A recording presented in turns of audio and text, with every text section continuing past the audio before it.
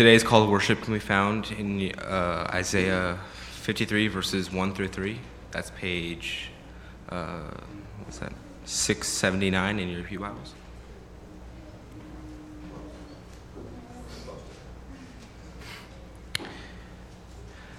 Listen to me, you who pursue righteousness and seek the Lord.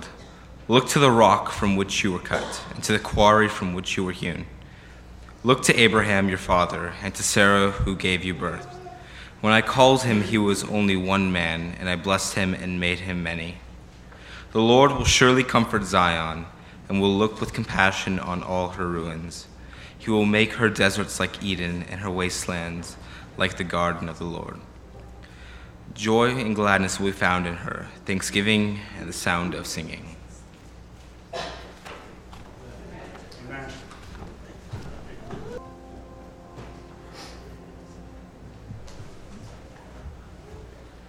Today's reading is from Daniel 7, 9 and 10, skipping 11 and 12, and going to 13 and 14.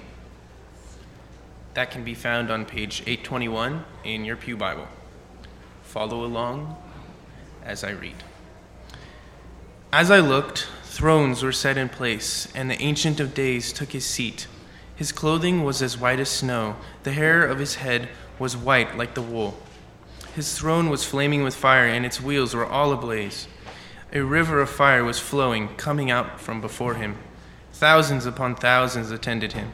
10,000 times 10,000 stood before him. The court was seated, and the books were opened. 13. In my visions at night I looked, and there before me was one like the Son of Man. Coming out from the clouds of heaven, he approached the Ancient of Days and was led into his presence. He was given authority, glory, and sovereign power. All nations and peoples of every language worshipped him. His dominion is everlasting dominion that will not pass away, and his kingdom is one that will never be destroyed.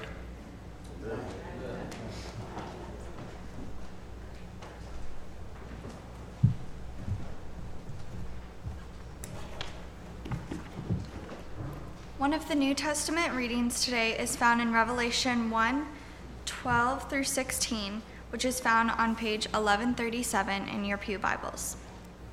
I turned around to see the voice that was speaking to me, and when I saw 7 golden lampstands, and among the lampstands was someone like a son of man, dressed in a robe reaching down to his feet, and with a golden sash around his chest.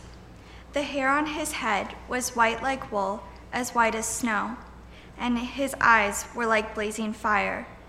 His feet were like bronze glowing in a furnace, and his voice was like the sound of rushing waters. In his right hand he held 7 stars, and coming out of his mouth was a sharp, double-edged sword. His face was like the sun, shining in all its brilliance. The second New Testament reading can be found in Colossians 1, verses 15 through 20. It's on page 1088 in your Pew Bible. The Son is the image of the invisible God, the firstborn over all creation, for in him all things were created, things in heaven and on earth, visible and invisible, whether thrones or powers or rulers or authorities. All things have been created through him and for him.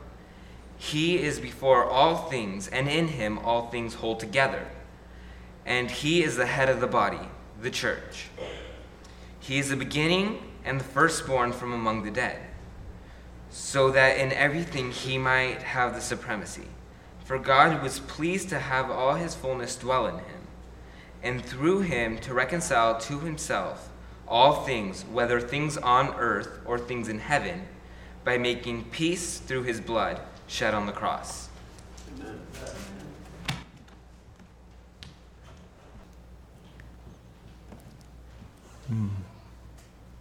May 4, my first Sabbath back, I brought to you the question that came out of the One Conference.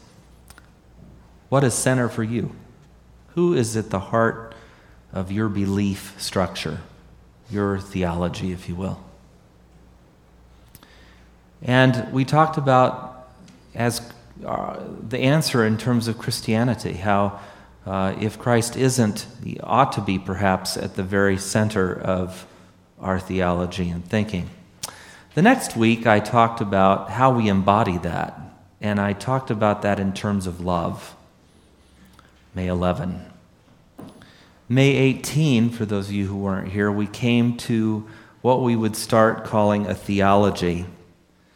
And I suggested to you that the story of Christ, as David Buttrick said, is embedded, it's centered in the story of God and humanity, which is a larger and broader story than just the story of Christ. Throughout this month, I've been asking the question if the story of Jesus and God and humanity is a compelling story. And as heretical as that notion or question may be, the idea there, of course, is to say, if it's still a story that has power, if it's still relevance, if it's still a meaningful story to you, is it meaningful, relevant, or powerful enough for you to organize your life around in any kind of meaningful way? You see, whether we do it deliberately or whether we do it accidentally, our lives are ordered around a story. It can be default. It can be a story we've inherited or a brokenness that we live out. Or it can be a story that is chosen. Is God's story our story? You know, there are many puzzling texts in Scripture that are answered by this. You know, Jesus says, take up my cross and follow me. Actually, take up your cross and follow me. He's got his own. And we ask, does it have to be a cross? And for the Christian, it does, because that is the story that our lives are going to embody. A story of self-sacrificing love. A story of incarnational, that is to say, embodied presence and grace. So when we talk about organizing stories in our lives, narratives that direct the way in which we live, that's the question that's been before you and remains before you today. Now, as a way of fleshing this out, I've been thinking a lot about the idea of what it means beyond just love. What does it mean to embody the story of God? What does it mean to, in our very lives, in our very beings, carry that story forward? And it's brought me back to theology, frankly. You see, theology would be the story of God. That's where we would start. There's a thing in theology called systematics, and I don't want to bore you with this if you're not interested, but I'm just going to lay this down. Systematic theologians engage the work of asking questions about the divine and the divine's relationship to everything in a very sort of deliberate, one follows the other kind of way. And so systematics typically starts with theology and moves to Christology, and from there to pneumatology. Anybody know what pneumatology is? Spirit, the doctrine of the Spirit, the study of the Spirit. And then it goes from there to anthropology and beyond, ultimately to ecclesiology, which would be the study of gathering or church, the role that church plays in the larger question of theology. So I'm kind of coming back to this structure and this idea as a way of accessing what it means for us to think about these things and embody them as we move forward. So today we get to Christology, and we inherit, I think, a high Christology. That is to say, who Jesus is in Scripture, in our view, and how he relates to Father is indeed a very exalted kind of understanding.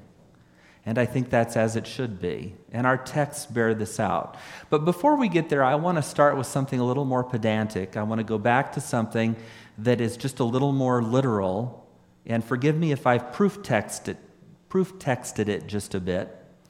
But we think of embodiment and imaging in certain ways. When we talked about God last week, we noted that the commandment, first and second, deals with idolatry. No other gods before him, and no graven images. That is to say, we are not to attempt to image God. God cannot be imaged, except that he chooses to image himself.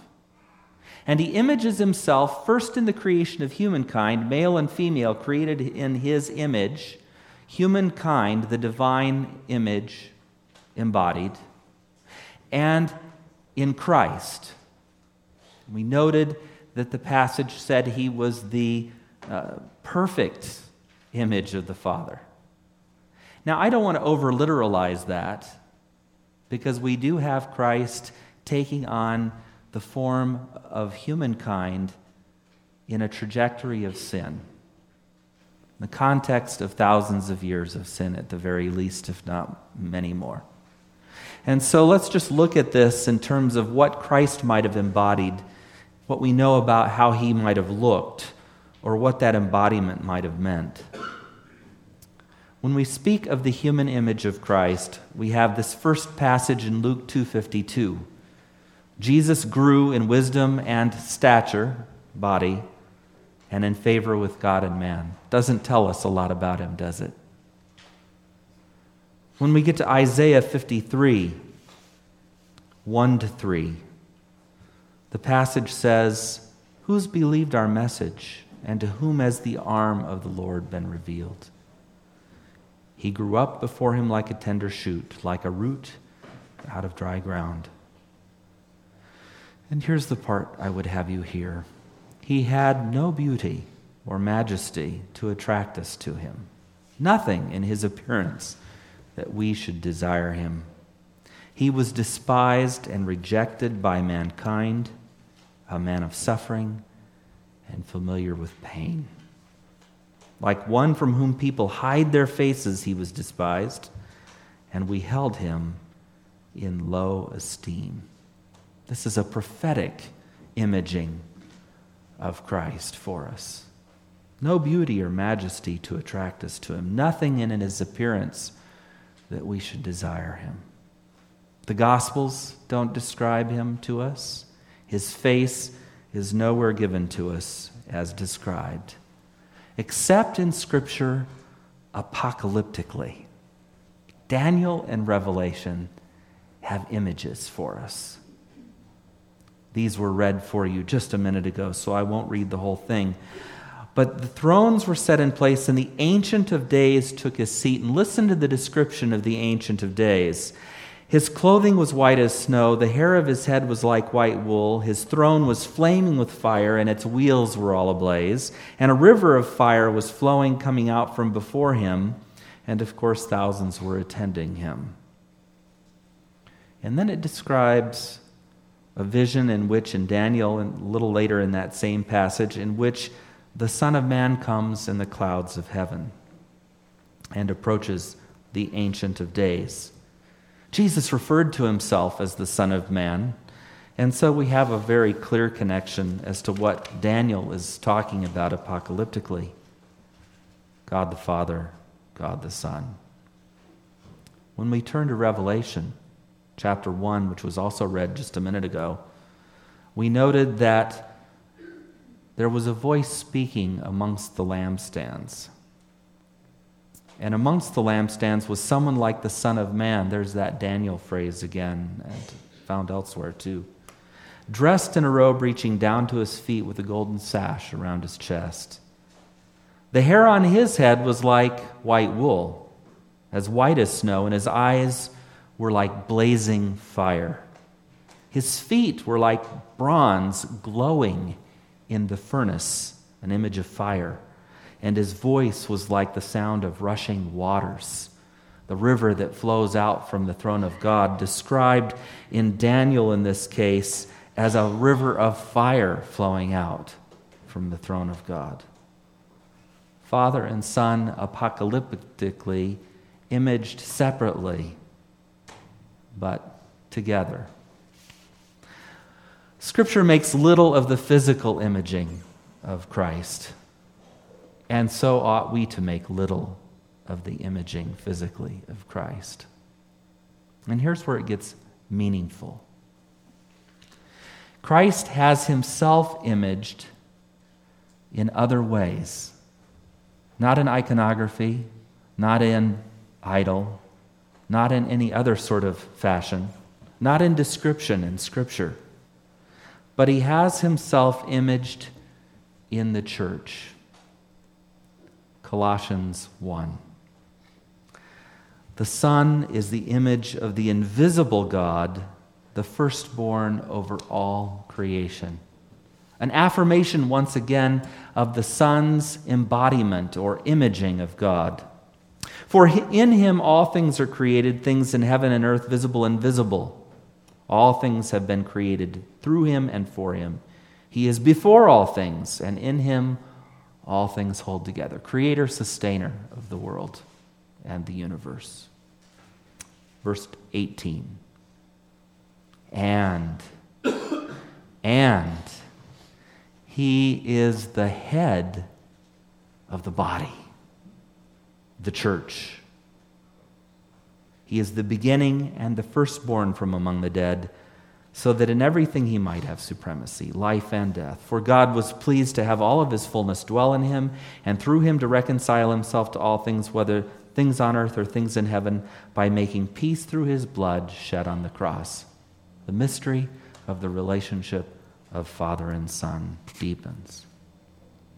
Unless we get carried away here, let's hear Paul's qualification of this supremacy in 1 Corinthians 15, starting in verse 27. For he has put everything under his feet. Now when it says everything has been put under him, that is Christ, it is clear that this does not include God himself, who put everything under Christ. When he has done this, the Son himself will be made subject to him who put everything under him, so that God may be all in all.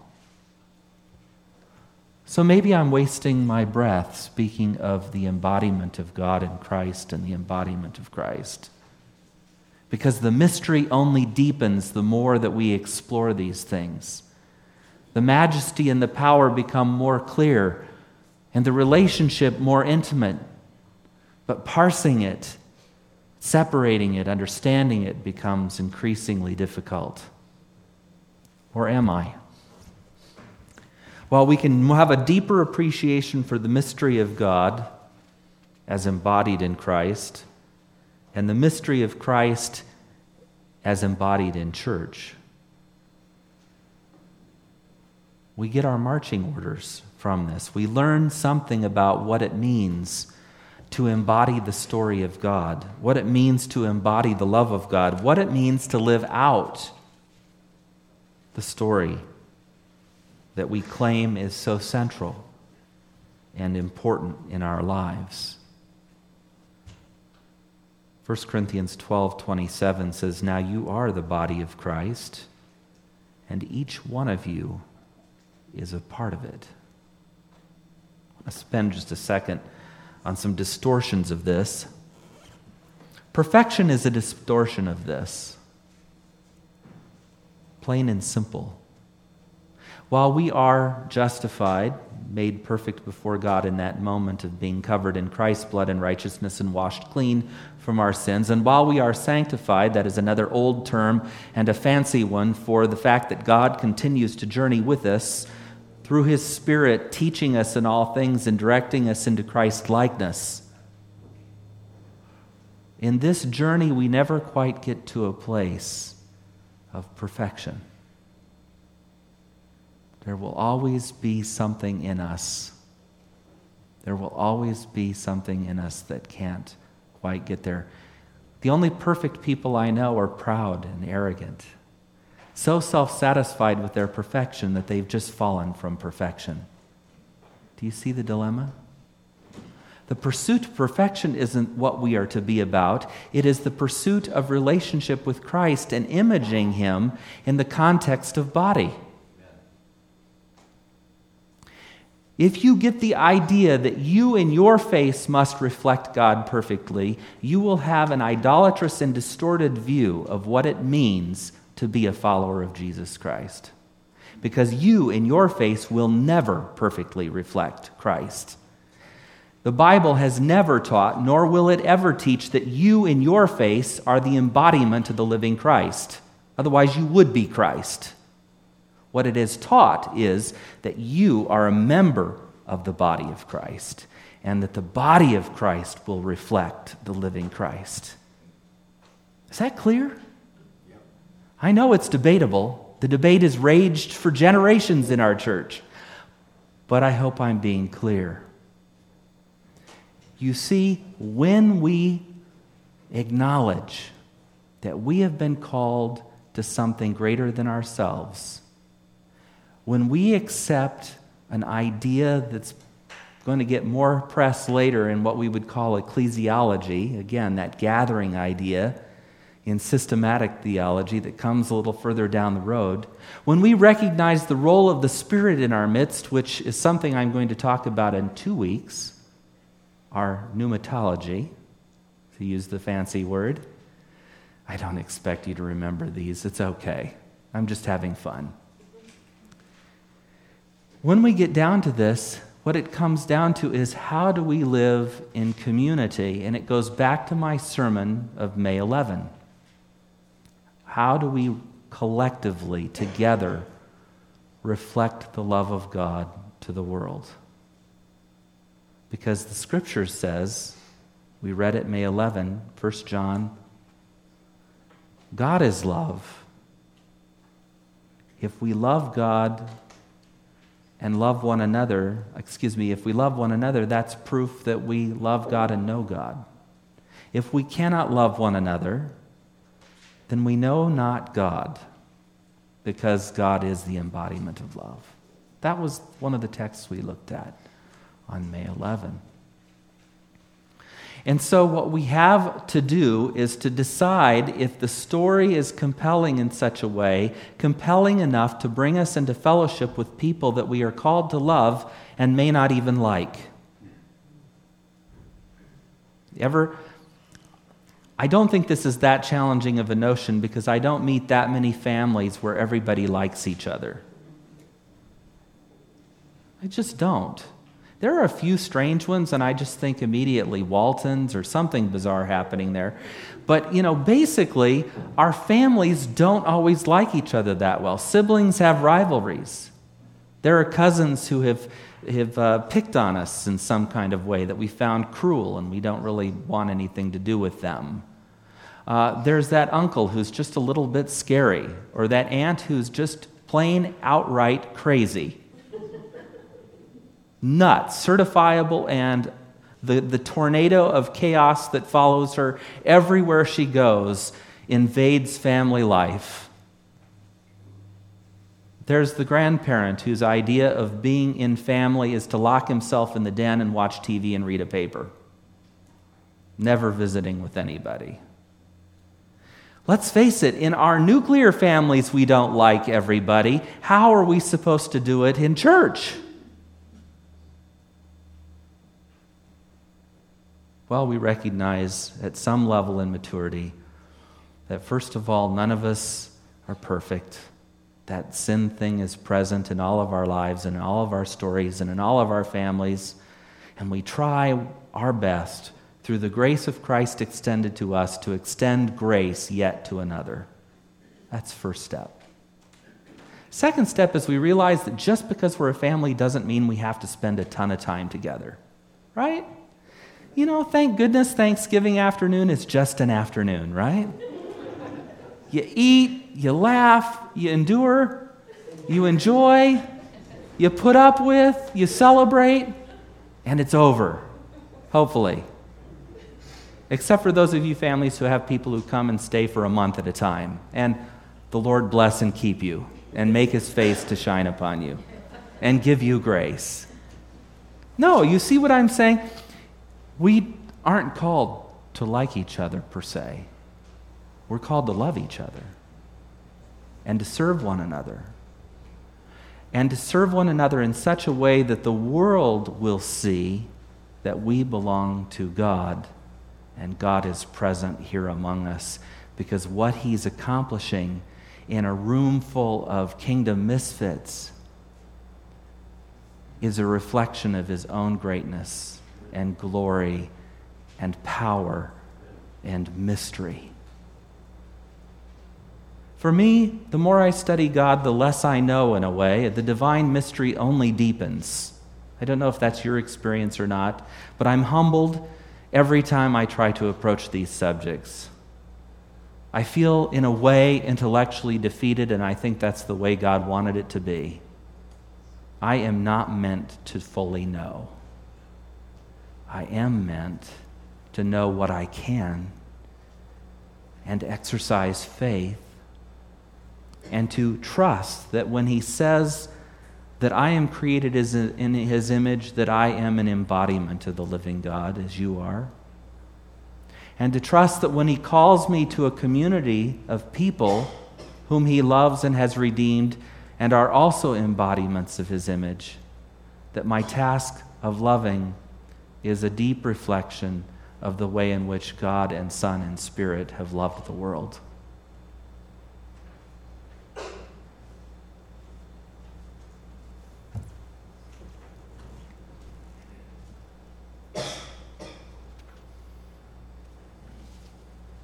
So we have an embodied Christ, an imaged Christ, imaged in his church.